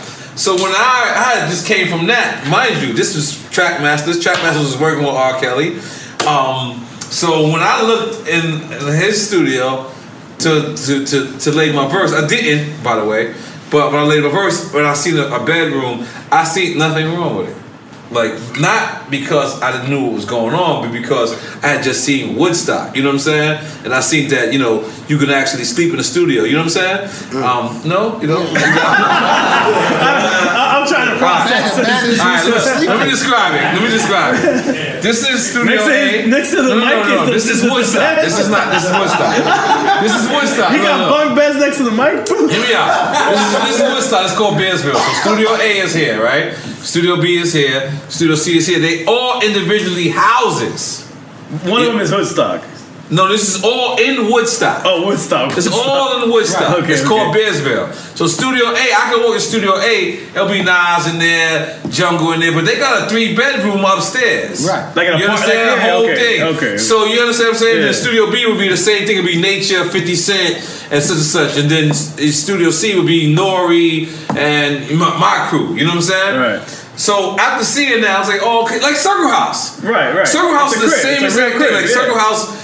And so when I seen our shit, I didn't become alarmed because I was like, oh, okay, certain niggas just record, let the engineer wake them up. No, I didn't see that now, even a person. Okay. It was just weird. They wanted me to lay the verse by myself, and I was just like, I just broke out. Yeah, because I'm trying to see where you was going with this motherfucker. Yeah, no. I'm saying the same exact shit that they're showing on the shit. Where they said that where the beds was, I actually went there. Oh yeah? Yeah, I went there. In the documentary? Yeah, the documentary. Docu-series. Yeah. Oh, you ain't see that? No. You saw that? I ain't see what you was talking about. You ain't see the studio? No. The studio. Remember the studio? They said the studio where the lady threw the rocks and was trying to get her kids. Yeah. Well, they said in our studio, they had beds in there. Like beds, like instead of a lounge. Right. That lounge would be a bed. You know what I'm saying? And there'd be people there. And you went in there? I saw an actual bed, but I didn't see Did you that. go in there? I ain't going no bedroom. I ain't need to go in no bedroom. I had 8 niggas with me from Left Rack City. It's a little different. We're a little different. It's all the way terrible. Yeah, it's all the way terrible, by the way. Okay. But yeah, I don't know how we got here. How did we get here? You went into a dark place, bro. Little beds. I told you to leave it alone earlier. You just kept going. You went into a rabbit hole, bro. Work with R. Kelly. Nah, you know what's the crazy? Bottom line is, like, R. Kelly in the 90s, whatever he was doing personally ain't my business. But I know when I was a part of his video, when he invited a whole gang of niggas, I think he was there. Okay. I was not there, man. I'm just asking. He invited a gang of rappers, and it was outside of. Matter of fact, it wasn't R. Kelly video. And it was gang of niggas outside. I don't know. I don't know what song it was. You gotta Google this shit, Has.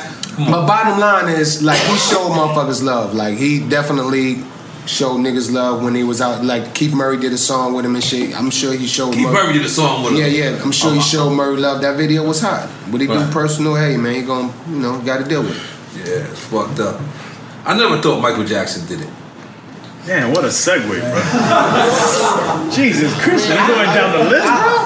What do you say? You think he did do it? No, I don't think Michael Jackson did. I don't like nobody talking about Mike. I don't think Michael Jackson did. Like, you can't talk about really like Mike around me. That's what I said. You can't talk about Whitney around me neither. You can't make fuck around and talk about Whitney around me. No, I feel that too. No. I feel that too. But Mike, I don't think Mike did it.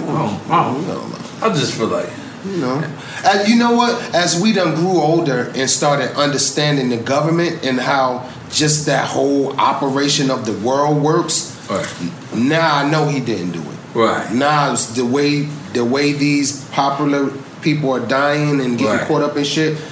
My percentage on if he was set up is more higher than him just. Yeah, he was set up. Of course. Yeah, you know. Or just media, the way media manipulates and this might fuck you up though.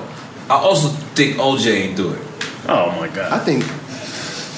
You think OJ? This fuck up my credibility just now? I don't know. Look, nigga, I don't think OJ did it, right, man? Ask Jarobi. Jarobi did? No, don't ask me that. Jarobi, you think OJ did it? Yo, Jarobi. I don't know, man. No. The blackness will not allow you to answer this question. I don't think OJ. I plead the black. I don't think OJ did this. I hung out with a lot of killers. Yeah. Remember the story though at the backstage at the concert. Which one? I got two. I got one. The one that I was in the picture. Then I got one in the sports grill. No, the one he said. The one in he's sports murder grill. unit. Yeah, I did say he's murder unit.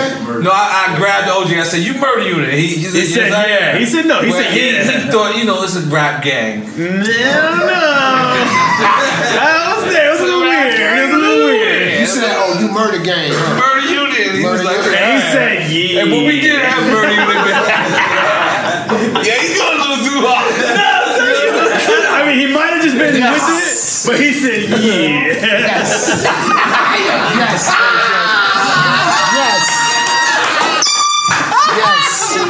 Yes, OJ, yes. Nah, so look, I hung out with OJ at a bar called Sports Grill in Kendall one day. Yeah, he lived in Kendall. And I looked at him, I know every killer in the world. They got a certain je ne sais quoi about their eye domain. That's right. There's something about them niggas. And OJ ain't have it. I looked for him every which way, shape, form, or fashion. And I tried to ask him questions each way. OJ ain't do it, man. He ain't do it, man. Now, he might know somebody who did it. But him himself, he ain't do the shit, man. Let's make some noise for OJ. The niggas is careful. So wait, you say you cross-examined OJ? Yeah, I did. I ain't gonna lie. I did. All right, but Red, I was like, you was a part of hip hop's first historical tour. Like, to me, we got Run DMC, we got Fresh Fest, we got all that, but this is the one for breaking into that new era. These are the new kings of hip hop, and it would have to be you, Red, DMX, Ja Rule, and the homie Ho. Like, how was that? Because I heard y'all niggas was flying through there, peeing on people like R. Kelly. Oh man, here you go, man. I'm just fucking with you. I don't know why shit's on my mind. I'm so sorry. But y'all was flying through though, definitely. Was killing shit. What the fuck? The Hard Knock Life tour. Hard Knock Life tour. Yeah, you fucking right. The most historical tour that ever went out. Most historical. First off, by the way, hold on before you answer that question, because it was so much bad press when y'all announced it, to as if this tour would never last. I'm not gonna lie, I didn't think it was gonna last. And y'all, what was it? 60 days? 3 months? Yeah. On the motherfucking road, every day sold out. Motherfucking road. Every day sold out. Hip hop. So because this is a long pause, this is a long question. So, who approaches you and what do they say? They say, Hard Knock Life, nigga, let's go.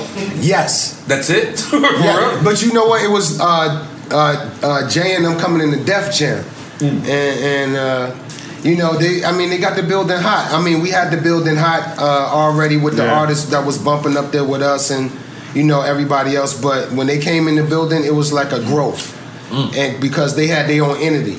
You know what I'm saying? They had entity. Yeah. Okay. Entity. Okay. No, you said enemy. I was like, what? No, I said entity. Okay. Y'all going tit for tat. So they had their own brand, I would say, and they collabed with Def Jam. And when they decided to do the fucking tour, it was just like we was that ingredient that they needed, and we was like, Fuck yeah. Right. For 60 days. 60 days straight. Fat ass Marky, you was on it, you know. And Mem Bleak was on there too? Yo, everybody was on that bitch, man. Beanie Siegel. Those are back-to-back dates? Not back to back. Some of them were like we'll work like 4 or 5 days out the week, then drive 2 days, had the rest for the bus driver and all that shit. But it was literally like 10 buses out that bitch, man. Damn near. This is when Dame Dash called Kevin Lyles a quart of water. Yeah, on that backstage DVD backstage joint. Kevin Lyles was my brother, but that was hilarious. Yeah, Do you not agree, K. man? Lyles. Yeah, big up to K. Lyles, man. But yeah. But we had fun out there. how? So they come to you and they just say, "Yo, you guys want to do it?" And you just automatically just we just jump on. And then so you know this is a historical tour from the first night, or when do you realize it? I noticed it after the fucking first night because we just walking on people's hands. Yeah, man. It was like the first night. All of us. It was like game time. It was like, all right, you got like 6-7 major niggas on a tour, and it's like, all right, the first night we like, all right, who gonna blow the building down and shit. And usually, man, I ain't gonna fucking lie, man. When Red MF came out and shit, niggas was still sweeping the floors But and I heard shit. Ja Rule went on before you. Yeah, the niggas Ja was Rule putting went on up before cups and y'all. shit and sweeping and putting up chairs and shit. Right. And the building didn't get packed until the half of Red MF show every night. Like it was, and Ja Rule and them came out with Jay and them. Oh, I thought he came out first and then came back out. That's what he's saying. Yeah, that's what he's saying. Did he? Yeah, I think he came out before you and then came back out. Yeah, I mean, if he came out before us, I mean, he had to definitely be getting the crowd was the people that worked there in the building, because when we came out, literally sometimes they'd be setting up seats and shit, and it'd be a small crowd in the front, but it'd be kind of packed in the back and shit, and then half our show it'd get packed in the front. But the first day, what I knew it was going to be a historical tour was the first day, because we all went out there to show our balls. We was like, fuck that. We coming on early. We blowing this bitch down. And then we came out there. We did our thing. We swung on the ropes and shit, kicked niggas in the head. And then we stayed and watched Jay and them show and DMX and them show. And we was like, oh, man. And they stayed and watched our show. And they came in a couple of times early and watched our show, and they was like, these niggas is flying. And then we seen as they started adding more shit, because niggas ain't know we was flying. They had to come to our show. Lady Gaga technically bit y'all shit. Yeah, she did? Yeah. Fucking Gaga, huh? Gaga shit. But hey, I'll tell you what, we decided to fly when we knew how early we had to come on and shit. You know, we had to come on early, so we was like, fuck it, we had to make an impact. Leo, let's bring in the homies. Let's bring in the homies. Let's mic them up. Let's mic them up. Yeah. He already did. And we are motherfucking back. We back. So you know what we gotta do. We got new guests. We gonna let them introduce themselves to the people. Come on, talk to the people. Mr. Motherfucking Crane, go ahead. Hey, stop blowing that goddamn. I need to do a show tonight, nigga. I ain't gonna be able to hear the goddamn. We going to your show. We coming to some more. Yeah, Mr. Cream in the building. Yes, Mr. Cream, Brick City, Yellow House, Creddyville. You know how we do, man. That was hard. The legendary DJ Dice Brooklyn. Original DJ from Das Effect. I'll do it this way. So this is a Drink Champs edition. This way now. This is a Drink Champs edition. We should drink this in Branson. This is for here you go. rest in peace to Eddie. So we're gonna have one. This one vegan, shot. man. This vegan, yeah, definitely is. What the fuck is that? This is Tiger Bone. Oh no, my nigga. Yeah. I'll be all over the place. We gotta start y'all. Oh man. Salute. This is one shot. Come on. Even 50 Cent, he don't even drink. Even 50 Cent took one. Oh, it's not liquor. Yeah, don't worry. One. It's kind of liquor, not really. It's organic. It's a tradition. It's like ginger. It's an ancient Chinese secret. Asian Chinese secret. Just one. That's the first thing they tell you. They throw. Should I do it for my boy? Am I doing it for you? Because you're my boy. Yeah. And Eddie.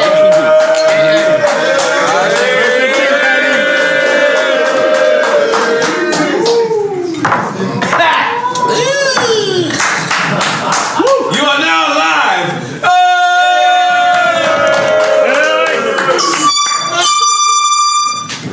That was the most horriblest shit. Explain it to the people. Shit. That is strong liquor. No, it's not liquor though. It's herbs. But I think we fucked this batch up because I've had that shit in my crib in my. And even Red took more than you. Come on. Well, I gotta be behind those turntables. Okay.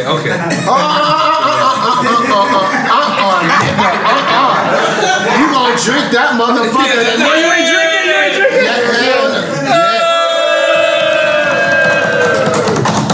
Yeah. See, he said because of Eddie, I had to do it. Yes.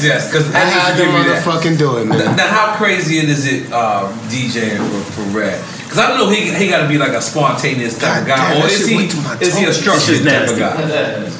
Why you gotta drink it if it's nasty? Well, for those that don't know, me and Red been friends since '92, Hit Squad days. So that chemistry was always there. And when I left DOS Effects in '99, the Twins, microphone check. Yeah, shout out to they DJ branched Twins, off. yeah. They did their thing, and it was so happened that Red like, where that little black fucker had Dice at? So he found me. And I've been with him ever since, like the year 2001 when the Twin Towers went down. But working with him is incredible. He keeps you on your toes. He's that type of person, like, you fuck up, he gonna let you know. I think I must, and I keep it to the world because I'm from Brooklyn. I must have got fired about 100 times. But he does that for a reason. And, you know, but Red, he's nice on the tables. He's amazing. That's why it shows the way it is. Woo! Make some noise for that. Man, you the same question. You make some noise for that liquor you fucking just gave me. How is it being around the God? It's beautiful, man. Because I love being around him, man. Right. Been around him since I was a little kid. Oh, nigga. You say you was in the MTV crib in that? Yeah. That was you on the floor? Yeah. What color jacket you have on? It wasn't a jacket. I just had it like it was like a grayish shirt or something. I thought you was undercover or something. My arm was out. Y'all got me all these years. Y'all got me. So it's fun though. So now growing up in Brick City and seeing all the things that you have seen, you ever thought that he would make it this far? That's a good question. All the things that I've seen. Right. It's like, I always knew he'd make it this far. Oh wow. How the fuck you doing that? Because since I came up the hill, you remember that time I came up the hill and you was back there and you was DJing in the backyard and Doing was out there rapping. And I came up and I spent my little verse and shit, but you really wasn't paying me no attention. But I seen you and you was doing your shit and I was like, but I always looked up and was like, I know Cuz gonna be, gonna be the big shit. Bro. Because he used to always come to my goddamn house trying to get on the road, and I used to always turn him around and not tell him, no, I don't want you out here with me. And he forced his way onto me because he was my younger cousin. But he forced his way on, and now I know. As soon as I rung the bell, it was a cab already waiting for me. Like he already knew I was coming and was sending me home. But now, and this motherfucker here, since we got history from the Hit Squad days, I fire his motherfucking ass every motherfucking show. Every chance I get, I try to fire him. And just for some reason, we just stay connected because we're family.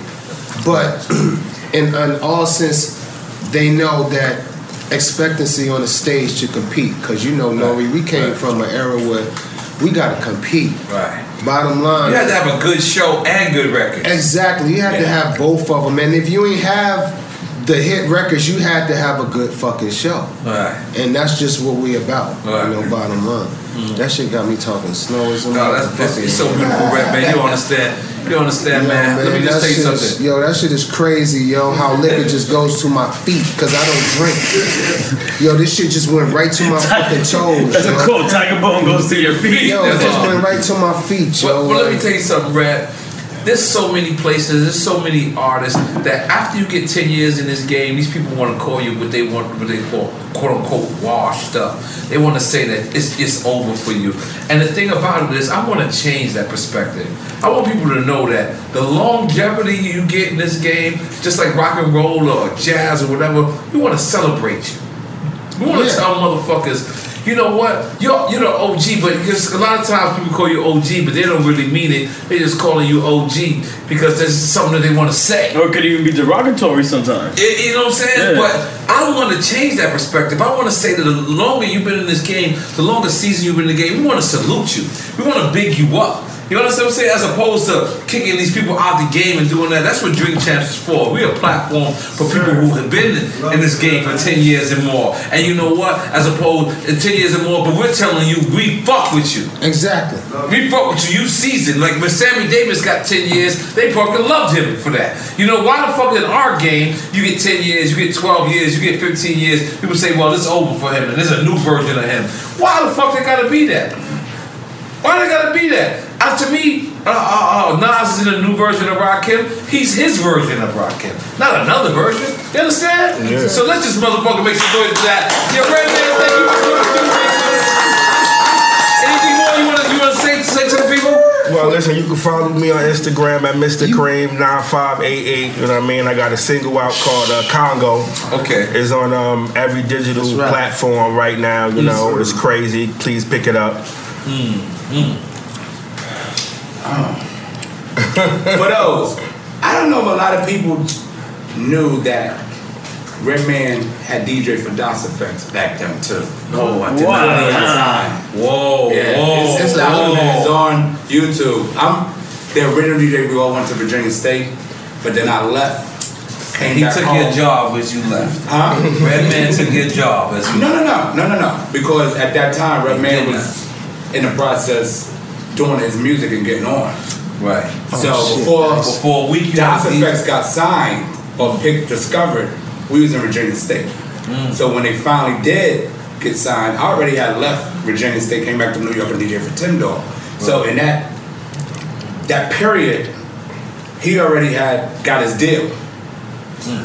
And DOS. And he started DJing for DOS. And then when the Hit Squad came, they found me. Another blessing. Dice, yo, Pete Parrish wants you. They want to audition DJs. I'm gonna be honest. You're original, so through this whole interview, you know what I realized, back man, you lived all over the place. You like the nigga that from Castaway. You like the ball. you like Wilson. You've been everywhere. Yeah, I fucking did. I ain't gonna lie, I did. I fucking lived a lot of fucking places, yeah. And he did like all the elements. Let me find out you was in Rocksteady crew too. I probably was. You got all the elements in you are the true version. Let me just tell you, Red.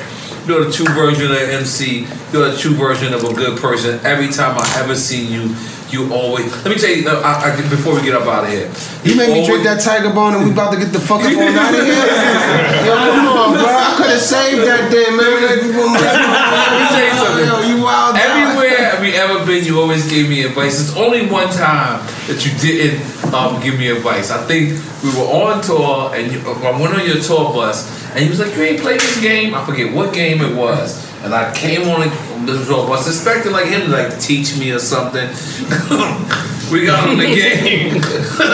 I passed the blunt. He just kept whipping my ass. I forget what it was. And I kept going like this. He's like, yeah, good. He wouldn't even smoke with me. He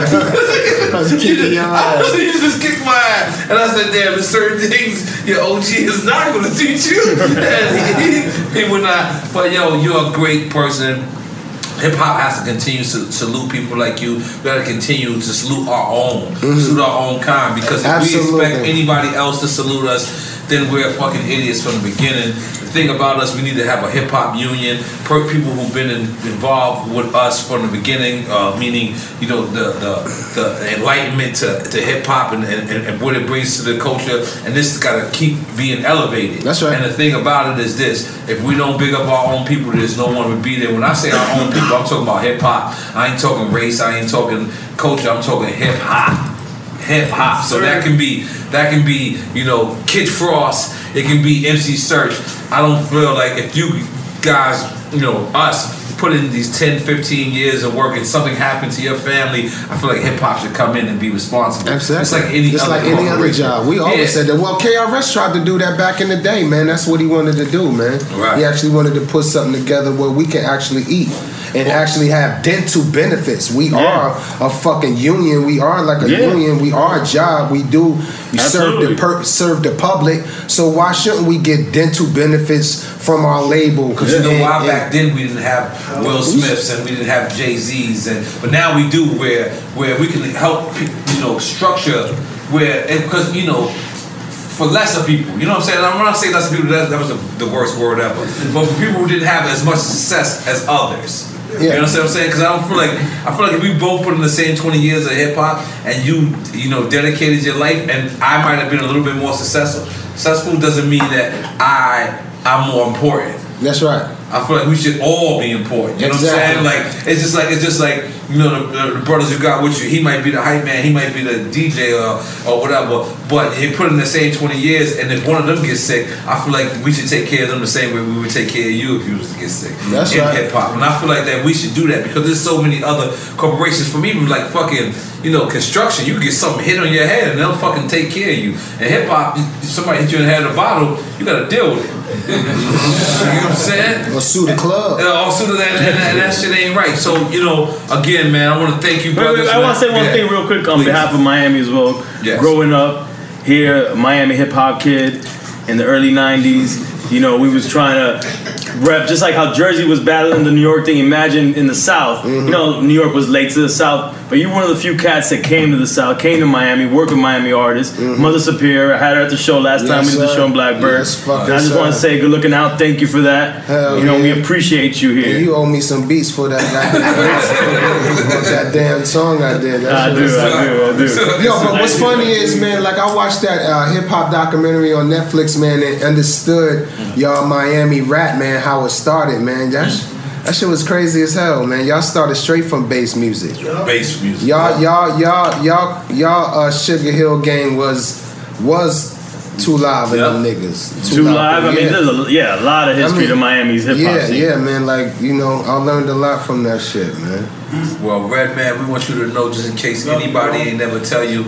Over here at Drink Champs, we love you. We love what you did to the culture. I'm glad I finally got the chance to do this, bitch. Oh, man, listen. Yo, I ain't gonna lie, Yo, shout out to Mr. Supreme for helping put this together. Yo, listen, look. Shout out to Cuz for put it together, but I'm gonna tell you something like this. As soon as this show started, my brother called me about it, and I ain't gonna lie, man. Like I was one of the first, and me and Nori talked through the phone. We ain't no industry friends. We talked through the phone, and when he started the show, he wanted me on it, and like I'm just glad I got to do this for my nigga because I know, like out of all people, he had on the show, he one of his real brothers on it, and I appreciate that, my nigga. I gotta let them know. Like he was on me, like directly, no management. He was on me, like my nigga come through. But he was we hit up James. He was on me, my nigga, from day one with this shit, and I'm glad to be a part of this bitch. And I took a drink for my nigga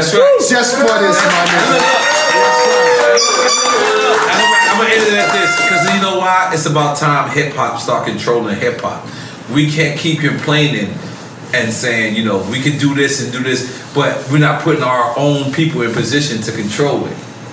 You understand what I'm saying? Exactly. It's like what's my man name for the mayor from Newark? Cory Booker? Yeah, Cory Booker. We can't keep complaining about things that's happening in Newark unless we motherfucking get behind a person like that. So it's the same thing with this culture. Like I believe that everything from our culture should come from our culture. That's right. If you watch sports, it should come from Jadakiss. If you watch the news, it should come from Jim Jones. If you watch motherfucking, a podcast, it should come from Drink Champs. You know what I'm saying? Love y'all. Take a picture and then wrap it up. Cut. Hey, it's Bobby Bones. Are you looking to build this year? If so, there is no better time than right now to start planning and to get your spot on the construction schedule. If you need a garage, a stall barn, a storage for vehicles, RV, boat, collectibles, or even a shop for your farm, hobbies, or car restoration projects, visit MortonBuildings.com and start your construction process. With superior materials, craftsmanship, best-in-class warranty, Morton Buildings are made to last for generations. At Morton, the difference is in the details. From their cutting-edge innovations to their craftsmen in the field, they are dedicated to surpassing expectations. Their legacy of excellence spans more than 120 years, and Morton Buildings is 100% employee-owned with more than 250,000 satisfied customers. That means they're the industry leader you can trust.